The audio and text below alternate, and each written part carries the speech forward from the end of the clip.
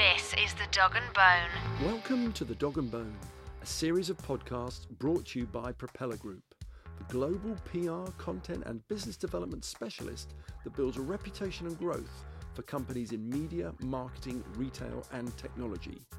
I'm Martin Lote, founder of Propeller and curator of The Dog and Bone. In each episode, we invite a business leader with something to say into our kennel for a chat. We ask them to dig up something a bit tasty for us to chew on. In this episode of The Dog and Bone, we're going to explore a specific business challenge: how to run a geographic region or market within a bigger global organisation.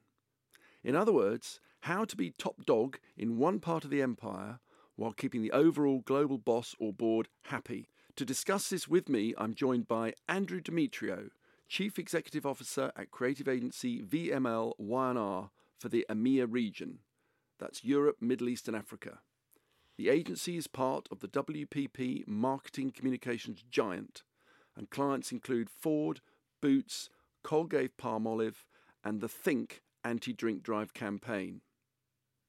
Also in the Dog and Bone studio today is Victoria, known to her friends as V, Pereira-Usher, who is Vice President for Marketing Communications at JCB International Europe.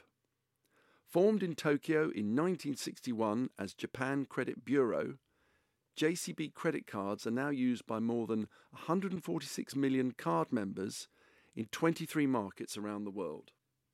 We're joined online by Paul Thompson, who is Country Manager in the UK and the Netherlands for SeedTag. SeedTag is a Madrid-based ad tech company which offers advertisers and publishers an alternative to cookie-based advertising by using AI to examine the meaning and context of web pages being viewed. It recently raised $250 million in funding to help its expansion. Welcome to the podcast. Now, can we just start by getting a little bit of background on you? What your companies do, what your roles are, and how long you've been doing them. V, can I start with you? Well, first of all, thank you so much for having me today. As you alluded, I am known as V. I am Vice President Marketing for JCB International Europe, which is a subsidiary of JCB Co. My role is to support our acquiring and retail partners to understand the value proposition of JCB and support their business growth objectives. I've been at JCB for about 5 years, and my background in financial services spans around 22 years. Andrew, tell us a bit more about yourself. Yeah, thank you for the invite to today's show. So I am CEO of VML Y&R, which, for those of you who don't know, is Valentine McCormick, Ligabel, Young and Rubicam. Right, which is that. Yeah. And I happen to manage 20 agencies across Europe, Middle East and Africa.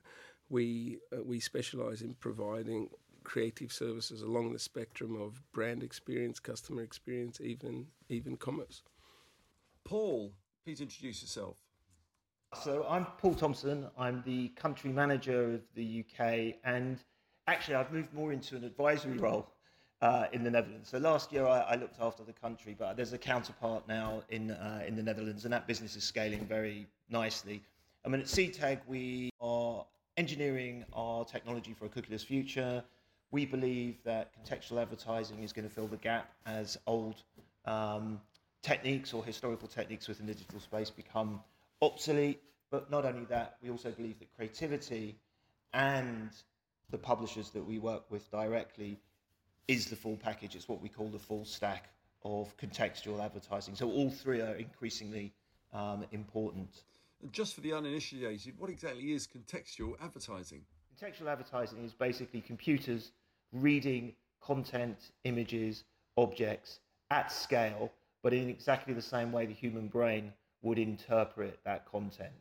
Effectively, we've built machine learning models, linguistic models, and deep links into the content that replicates and mimics exactly how a human would consume that content, and therefore it seems logical when we place an ad, it has high relevance to the content, and therefore it performs better in terms of all of the metrics that our clients want, whether that's brand awareness or performance. As I said, the theme of the podcast is specifically to talk about what it's like for you to run the parts of a company that you do within a bigger global organisation and the specific challenges that come with that. Give us a little sense, Andrew, of how it works for you in terms of the autonomy you have and how much of the decision-making and activity of VML Y&R in EMEA is through the global organisation and how much of it is through your own structures and decisions. Look, I think I feel quite fortunate because we have a management team that is extremely connected. So decision-making is often quite simple and easy rather than structural and procedural. So like most global organizations, you get your set of KPIs and targets at the beginning of the year that you have to achieve, and then you get some degree of flexibility on how best to go out and achieve those targets. And I'm quite fortunate. My boss, the global CEO, John Cook, is really there when I need him.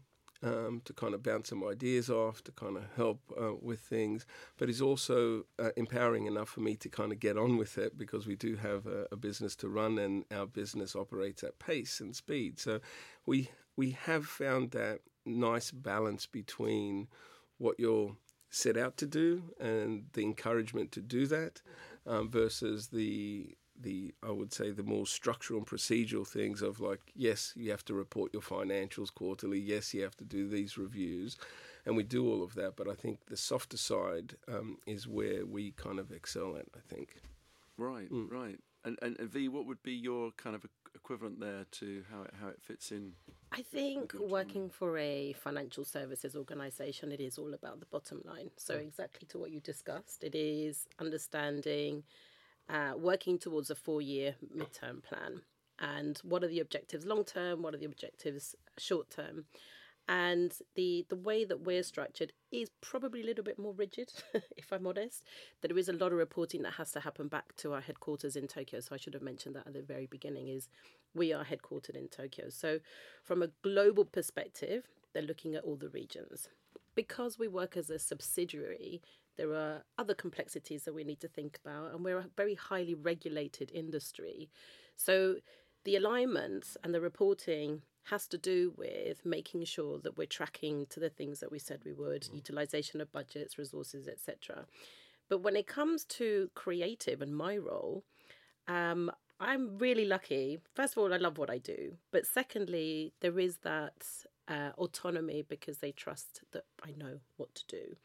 So when it comes to that kind of flexibility and sort of thinking differently, we have that in the organisation. And that is, I think, something that is just recently happened with JCB is they're starting to really think about that globalisation of the brand. And, you know, we can't do what we've always done and expect a different result. It's thinking about things differently now.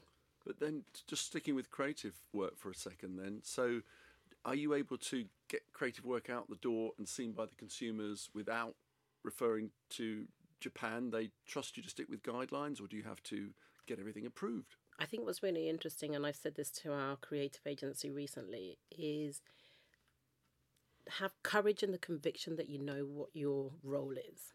And the role that we have internally is to make sure that we do align, first of all, with all of our stakeholders in Europe, making sure that what we are creating is going to be applicable across 6-10 different markets, whether it's in English, in German, etc.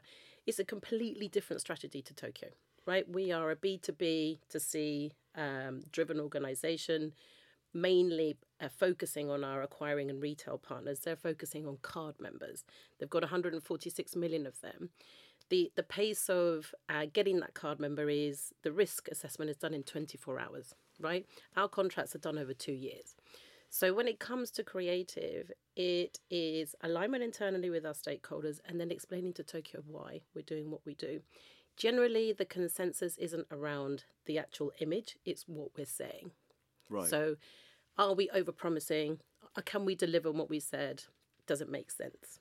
And for the uninitiated, you're talking about acquiring and retail, so it's a B2B. So yeah, message. Let me explain a little bit and set the context there.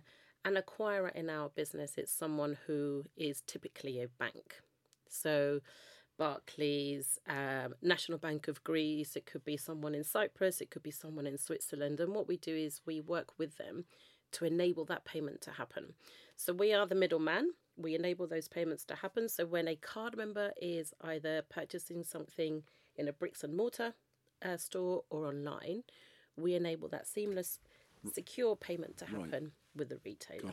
Got it. Yeah, and Andrew, keeping with that whole kind of the creative work theme. Obviously, you're an agency and providing the creative work, whereas V is more on the client side. Yeah. But with your team and your kind of creative solutions, is there an element of, or how much nowadays is there an element of producing global themed work, or is there an emphasis on local by local market work where there are different idioms, different cultures, different language nuances? Some things would work brilliantly in Britain, for example, would just go over the heads of other parts of Europe, let alone the rest of the world.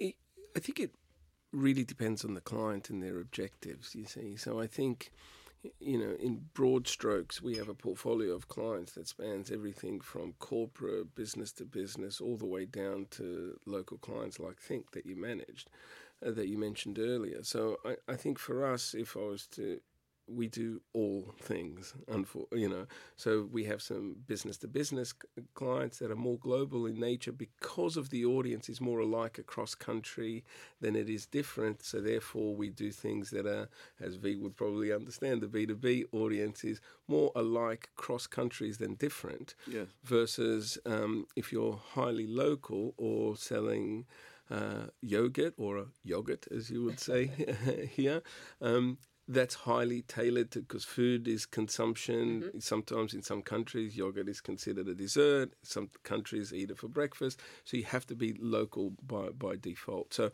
our job is really to kind of have real deep understanding of cultural truths and consumer truths at a local level, and then to make a strategic choice based on that audience when we should be consistent or when we should be different, ultimately to help drive clients' businesses for growth. So, Paul, listening to that, what's your take on the points that have been made there? It's all about trust. So I am trusted to deliver and build the team and structure the team and in a completely autonomous way. Not saying that I don't have a huge amount of support. Now, there's a massive amount of choreographed support from the central team, the technology team, the creative team, the data and insights team in Madrid, the finance team in Madrid. But I can pretty much, I'm allowed to get on and do everything that I want to do to build the UK business. Now, of course, I have targets, as every salesperson has, and of course those targets are discussed and analysed. But I think one of the essential things, and certainly the things that I feel works very well at CTAG, is there's not a requirement for over-reporting. There is a very clear vision, there's a very clear strategy that comes from the central team that we do talk about every month in our All Hands. So Albert Nito and Jorge Porteous are the two founders. The things that I tend to talk more to the founders about and the things that they care passionately about are things like culture. So when I get reviewed, and of course I get reviewed on a quarterly basis, the numbers speak for themselves, but as in any organisation, the numbers are only one way of looking at the business. There's obviously the narrative, and there's the feedback from the staff. So I'm here to mentor and teach the staff, and equally that's how I am viewed. Are we replicating the right culture? Are we delivering, career progression for the staff? Are we producing a work-life balance? Those are the things that we talk about. What is missing from the team? What do we need to put in front of them in order to support them? So a lot of those conversations are the ones that I have, less about how I deliver the numbers. But could you give us an example where their expectations from being a mature business in Madrid might differ to what you're able to achieve as a less mature business in the UK? Because assuming there must be some differences. There is a huge difference. When you look at a very established business, and the Spanish business is very established. It's number one in their market. That is about optimizing the relationships. Our journey is very much at the beginning, and our journey is very much about phase one is establishing that coverage piece, building the culture, and aligning that to the Spanish business and actually the global business. And then stage two is about building out those partnerships with agencies, increasing the depth of coverage that we have, proving our value time and time again, And equally on the publishing side in the UK, we are still developing that side of the business, still developing that market, working with more publishers, but proving our worth. We are a fast-growing business. With a fast-growing business, of course, you're doing a lot of things. You're building the culture, you're hiring the team, you're asking for products. The UK is a very big digital market. It's also a very sophisticated market. We have a foot in the European camp, but as you know, we also have a foot in the US camp, because typically a lot of the trends that actually are very accelerated in the US, particularly in the digital space around things like attention, are transferred to the UK almost immediately before they're disseminated across Europe. But that window is definitely smaller now. Right. Okay. No, I see that. And on the sort of working culture, and this is probably top of a lot of people's mind now with kind of work from home, which obviously in the UK-based audience is a big topic of interest, and the hybrid working and so on. Andrew, does your organisation look for a global policy on that? I mean, for example, Apple have made some global pronouncements about what they expect their staff to do, or is it up for each regional boss like yourself to say this is the percentage we expect people in the office? I think for us, we are a people business. Like, the largest part of our cost base is people. And we collaborate by nature to develop things for clients. So the interactions are really important. So we don't necessarily have a mandate or a dictate, but we constantly are talking about what's that right balance. And I think where we're ending up is that there are more collaboration days in the office than not, because it's just an easier, more creative way to spark ideas. So like, for example, I just was in the London office yesterday. We were at capacity. Like, there was we have reimagined the office space in London to be a little more Soho House-esque, if you will, with more collaboration areas and less kind of fixed places, and we were at capacity there. And I think it varies to degree by city and by country, depending on commute times, depending on many different factors. So we kind of like to empower local management to find that balance.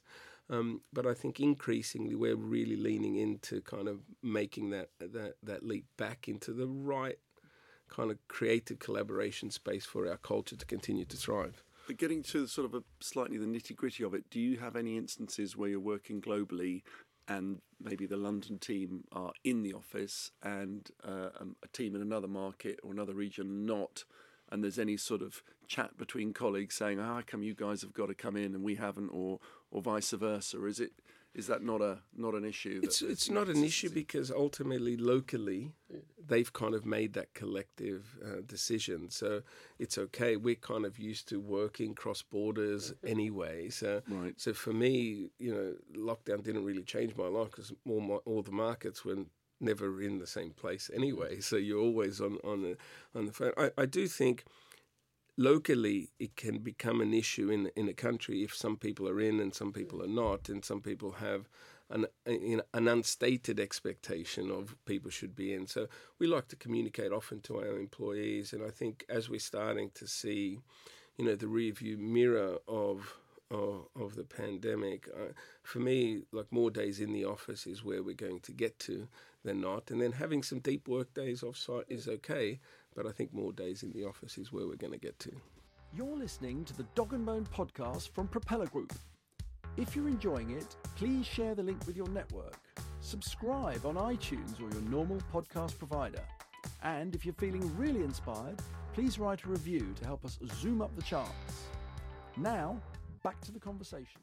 Paul, what's your take on that? What are the differences between hybrid working practices between Spain and the UK that you're seeing, for example? Actually, I mean, it's very similar. I mean, it's a young company. There's a lot of young people in the business, both in Spain and in fact every part of the business, and they all want to come together. And it's one of the things that I've noticed. I know people were talking about hybrid working, but the majority of days will be spent in an office collaborating with your colleagues. In Spain, the office there's about 150 people. It's a big office. It's very representative of the culture. Albert and Jorge have invested a lot of money into creating an environment that's inspirational and is a work environment that the team in Spain want to go to. I spend a lot of my time on Zoom talking to the team in Spain. I've created an environment that people want to come to.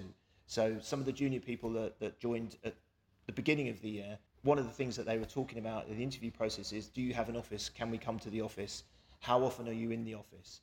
And what I've noticed and what we're addressing is actually a lot of those people are very talented, but they've accelerated their learning by spending time in the office. And equally, I've accelerated my learning in time in the office. So we're moving back to more days in the office than not. Of course, we're a sales company, and that means we're out with clients. So we're moving back to being a normal working week for us. And V, you mentioned obviously you've got the whole, this is a Japan-owned company. So the cultures are pretty different between Japan and Europe in some ways. So how do you navigate things that your team might take for granted locally here in London with what the Japanese office or bosses might sort of think about what you're doing there? I think what I was pleasantly surprised about, because obviously when you start working for a new company, you have an expectation of the culture. When the pandemic hit, it was human first. We're going into a new situation that nobody is aware of. We were asked not to work beyond certain hours because mental health was a very big thing. Right.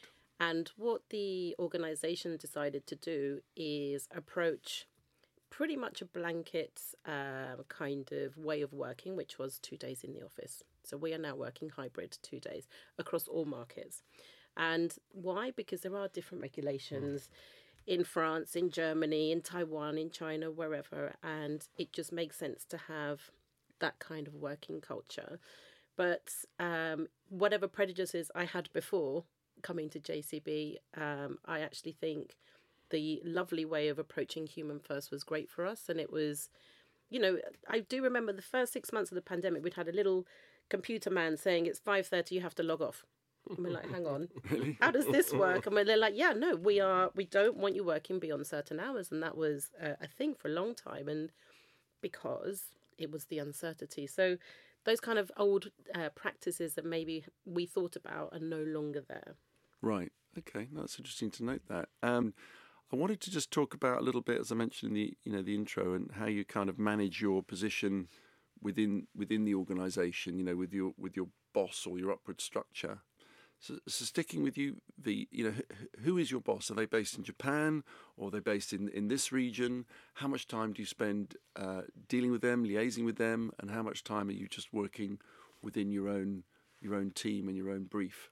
So unusually, I report into the head of business planning, the SVP of business planning, and in other organisations, the marketing team will report into a marketing person or product or similar guys.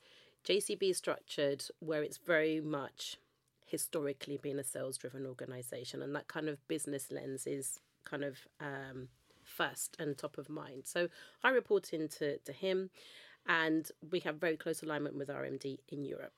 All of those big strategic decisions get made in Europe with consultation with Tokyo. So your boss is based in London? He's based in London. They're both based in London. Right, okay. And, going back to our earlier conversation, it's about consultation. There's no dictatorial way of doing it. It's, why are you doing it? What's it going to deliver, and what's the outcome? And if you understand that journey, then that process is a lot easier. And I think as a senior leader, our role is to really enable that conversation to happen and understand the different scenarios that are going to play. So when you come to present, you've thought about that, and then they're going to say yes, hopefully, at the end of that conversation. I've been at JCB for 5 years now, and I can genuinely say I've never had that much friction. We generally have the sales teams on board, and I think this is a really important point to make, is bring people on that journey internally to then make sure that when you go to senior leaders, you've thought about how it's going to affect the rest of the business. From a marketing perspective, from a human resources perspective, from a compliance perspective, we are a very stringent compliant organisation. So we thought about that before we go and align. But that alignment is generally very seamless, and long may it live. You've thought about it with your own team before you go to your bosses? Absolutely. Yeah. Absolutely. And I think that's maybe it's just the way that my mind works, but I have to think about 20 things that might happen and scenario plan that to make sure that if I do get asked that question, I already know the answer to it. And I think that's where the role of the agency is brilliant, because they are the experts. And so when we go and ask them a really kind of probably left field question, they have to then think about that. So I'll give you an example of something that we wanted to do, which is the agency came to us with a creative and they wanted to do haikus. And I was like, amazing. Haikus? A haiku. Haiku. What's a haiku? Sorry. A haiku is a short poem. I think it's 3, 4, 5 sentences in Japanese. Right, of course. Of course, I love that idea. Does it translate into German, French, Italian, Spanish? No, it doesn't. In English, it's clear. And then I think we then had to then scenario plan how we're going to work out of that one. And we then came up with another idea. But it's the role of the agency is to push you creatively, to push you strategically. And again, because we thought about that, the end work that we have then gets presented. Right. And as this is a podcast with quite a few advertising listeners, do you want to say who your agency is? Absolutely, yes. And it's no secret. We've been working with them for over a year now. So they're Transmission. So they're our lead brand agency. And they've been working with us on setting the framework and repositioning who we are. Yeah. Okay, thanks for that. Andrew, you mentioned your boss is John Cook. How many peers and reports like yourself does he have? One for every region in the world, or is it just you and him? How does that kind of dynamic work? So a couple of things. He has capability leads that are reports, so the head of experience, the head of technology, the head of creative, right. And he has regional reports. He has functional reports like people team. Financial officer, marketing officer, so it's a more broader kind of leadership. Leadership team, and we kind of have that similar kind of structure in the region. And I think I just want to go back to something that V said. I want a little man on my computer to tell me that we can stop at 5:30. Yeah. I think make it happen. Yeah, make it happen. Absolutely. But I think just to kind of build on what V said about management with global. So I've been with WPP in various forms and guises for 20 plus years now. I've had the benefit of working with different managers, and I've had the same structures and rules applied, by the way, but how they're managed are quite different. And so I've had the type of ones that wanted the monthly financial reports and actuals and top line, bottom line, and so on and so forth.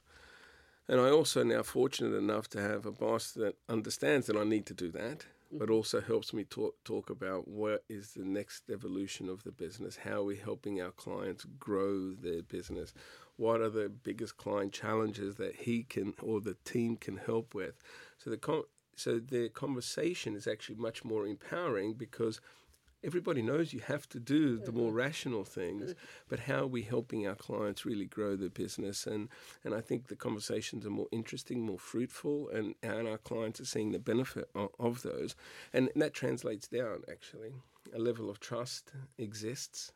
You mentioned it earlier. I've been fortunate enough. I think I know John for the better part of 17 years or so. So, so there's a level of trust there, which is also very empowering to understand, or very humbling when you can go, I really need you on this one, So I don't necessarily see it as like a reporting piece. It's more of a connected kind of community that we have connected kind of goals and outcomes that we're trying to solve.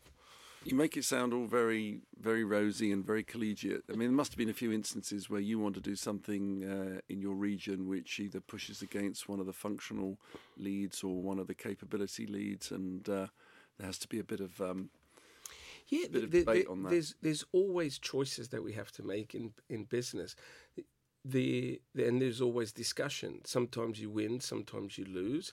But we have a clear kind of vision on it. And if it's in service of the vision, quite often the answer is yes. We also have been quite fortunate that, over the since 2018, we've seen like decent growth. So growth enables more easier conversations rather than the reverse, where you can kind of get into those frictions. There are tough decisions that we make all the time. We've integrated and merged, companies over the last, as you probably would have read. But we had to make some tough leadership decisions, like who's going to be the key leadership in a certain market. But we do it jointly, and ultimately, we have to make those judgment calls and move on. Sometimes, like I said, we're constantly talking. So, like for us, it's like the more you talk, the less it feels like, oh, I lost that battle or I won that battle. But you kind of have talked it out. Yeah. That's a really key point, is that continual conversation. Is nothing should be a surprise, really. Because if it is, that means you've not been having those conversations with people. Yeah. No, I do see that. And obviously every organisation is different. But it's nice to say, let's keep talking, and things are always being discussed. But obviously that is occupying hours in your busy day that you might, in another way, say, well, look, that's taken as read. I'm going to just work with my teams on improving the work or improving the sales. So, I mean, every half day of the week spent talking with your peers is a half day not motivating people who work for you. So isn't that a bit of a challenge on time, or don't you see it that way? I think one of the things that I've learned is disseminate that information back. So if it's a key conversation that you need to have, then have it. If it is, if some of those conversations aligning with some of those kind of colleagues in other markets really aren't serving its purpose, then don't have them as much. But I think you learn over time, what is going to serve that purpose. But what I've learned is you've got to communicate down as much as you've got to communicate up. And, people buy the Kool-Aid that you're trying to drive. And if you've all got that common goal, but you approach it differently, you understand where you're coming from, I think that's, one of the things that is our responsibility to do. Yeah, and I would say, like, it doesn't have to be structured meetings, right? Like, in today's communication landscape, I talk communication, it's a WhatsApp, it's like, hey, I'm doing this. Yeah, great. Or I need you on this thing. It's, I think because it's fluid and you have that relationship, you can kind of have micro moments, not necessarily quarterly business reviews and things, because quarterly business reviews are not a surprise. They're review looking, right?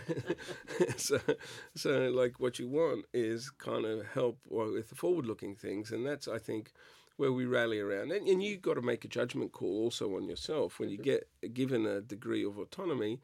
Like, okay, you have responsibility with that autonomy to be able to kind of drive some decision making and achieve what you want to do, right? So you don't want to also run up all the time. Yeah, of course. And just in terms of people, I should have asked you, Andrew, how many people in your part of the organisation, because obviously WPP is massive, but in your part? Yeah, directly in Europe, Middle East and Africa, I think there's 4,500 people. Yeah. Okay. And I do want to just unpack the WPP point a bit, because obviously that's a huge sort of power name, among in the advertising marketing industry, but also in the sort of stock exchange facing world as well.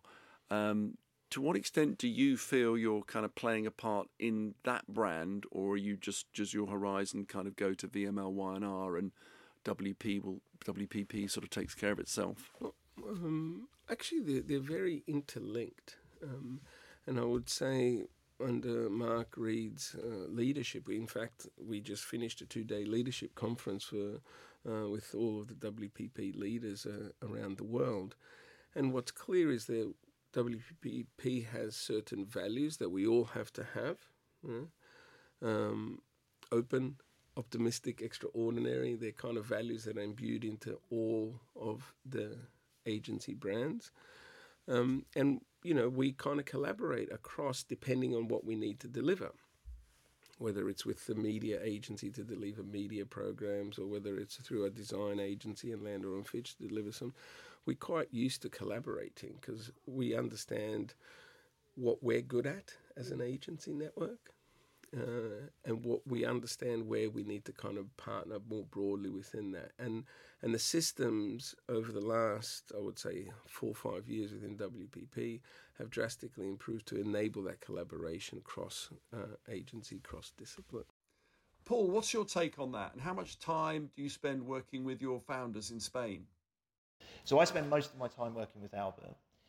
It's pretty light touch. in the sense that we have a fixed meeting every fortnight where we discuss the business and what support I need.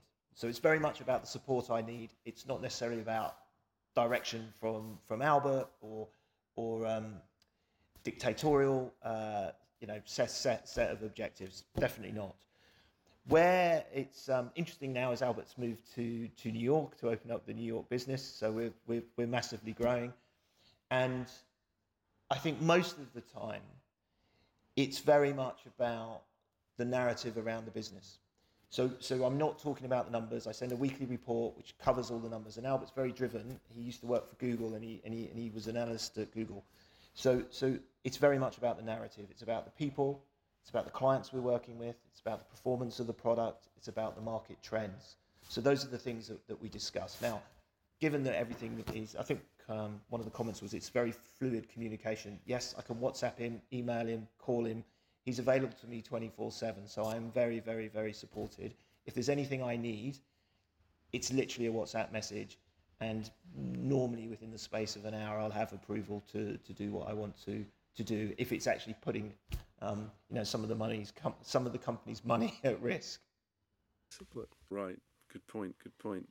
It's traditional on our Dog and Bone podcast for the guests we have here to share with us their most embarrassing business moment. A little bit of light humour that we do. Not looking for, my first day, age 21, I left the projector on too long or something like that, or, got the slides the wrong way around. Something perhaps a bit more recent. Start with you, V. In Japan, there's a tradition that is known as omiyage, where you either bring your guest a gift or they will bring you a gift, a memento. And 5 years ago, when I started at JCB, our then Chief Operating Officer came into the office on the 10th of December. And I bought 2 advent calendars for the office. One was Where's Wally and the other one I think was Peppa Pig. And we had a meeting, an alignment meeting, and I went in with the 2 advent calendars, which obviously had 10 chocolates missing. And I asked our COO if he would like a chocolate.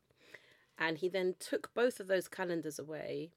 And I tried to explain that, you have the chocolate and then the next person the next day. So 10 had gone already. 10 had gone, so he was 10th, open number 11 or whatever it was. Right. And there was, I think, a massive cultural fail then, because he then took these chocolates and I thought, oh my God, he's now going to think I've given him a present that I've now eaten.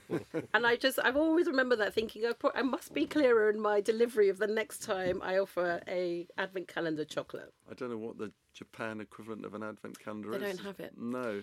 Interestingly enough, and just anecdotally, a lot of Japanese people go to KFC on Christmas Day. It's their tradition. So completely different to what we would do.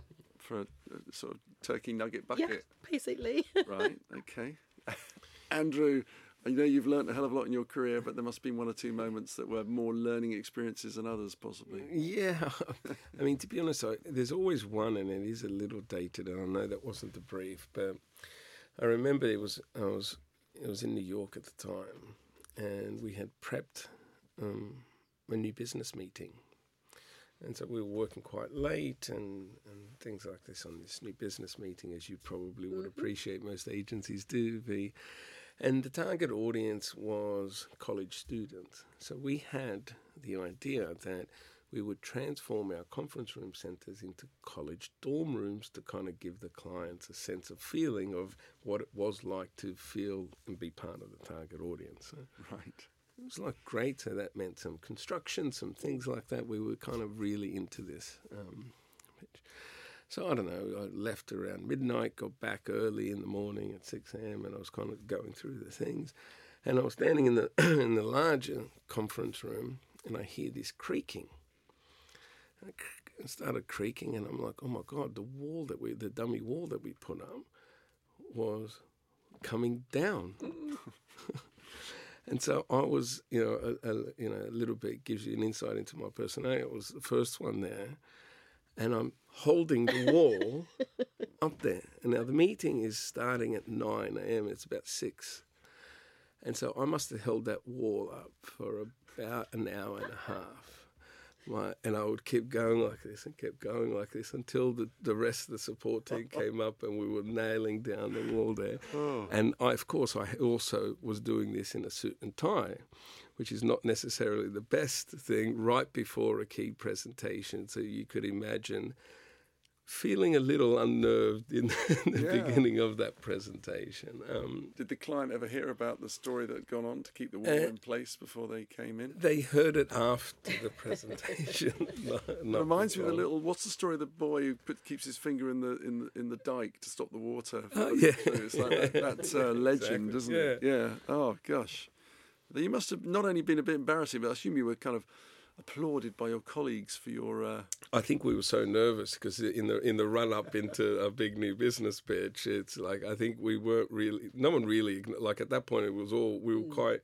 It was almost like an emotional relief than an applause, I would say. Thank you. But yeah, anyway, it was certainly a moment that stays with me for sure. Thank you both for sharing that with us and for joining us on the Dog and Bone podcast. Thank you. Thank you.